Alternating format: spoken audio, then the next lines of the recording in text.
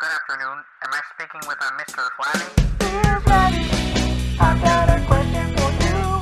I have a little problem. Here's Six Pack Flabs, and the plumber who always visited my house as a child because my grandpa's bathroom always had plumbing issues. Okay. I have a brother who is currently dating a woman, and they are madly in love with each other, even after 2 years of dating. Recently, the woman has publicly announced that they are going to transition into becoming a male, including removing their milkers and sewing a new limb between their legs. My brother would end the relationship if his significant other transitioned, but would at least be supportive as a friend. He has already tried to talk her out of it by explaining to her how being a male in modern America is like being a bird in the Chinese Great Leap Forward. Do you recommend how to handle this situation so that the female to male does not commit Sudoku? Hawaiian word for honorable suicide. I don't think that's right. Nope. I've already recommended that he also transition into becoming female or come out as a, to me, female to male, but that only gets a lot of laughter out of him. I'm trying to be supportive of him during all. This is why I want to quit the Dear Flabbies. Like, there's got to, okay. I don't even know that I fully absorbed everything that this guy said, but I think I could be more concise. Okay. My brother's dating a girl. After 2 years, she has decided that she wants to transition. What should he do? What, isn't that easier? Yes, but he doesn't get to say any of his jokes. Okay, he wants to commit crossword puzzle.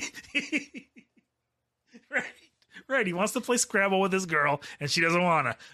That's what this comes down to. Is there a question at the end? I am trying to be supportive of him during all of this because his friends and I agree that he is the real victim. So if your wife were to transition into a man, are you a victim? Yes. How? That means I was forced gay.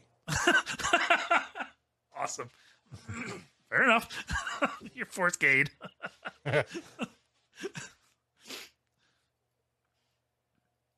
Isn't this just as easy as it wasn't meant to be? Yeah. I mean, if you like a woman and she doesn't want to be a woman, you know, gets her boobs cut off, dick attached to her, that's not who you married. Sorry. I mean, we can stay married if you keep your tits and your vagina, you know. Or you can learn to like sucking dick. Right. That's your choices. Yeah. And that's okay. Like she may decide that she doesn't want her dick sucked by some homo. God, this is so confusing. I didn't marry a fag. Oh, that'd be the worst. She divorces you after she transitions because you're gay, and then what do? You're gay now. It's not like you can go back. So, oh my God, isn't it just like you said? It's just okay. Well, I guess we're just not married anymore or whatever. We're not gonna date anymore because you're a dude now. You know what I mean, or whatever. Okay. To me, I think it's no different than, let's say two people are gay for each other. Yes. Isn't that how you say that? Yep. And one of them decides, you know what?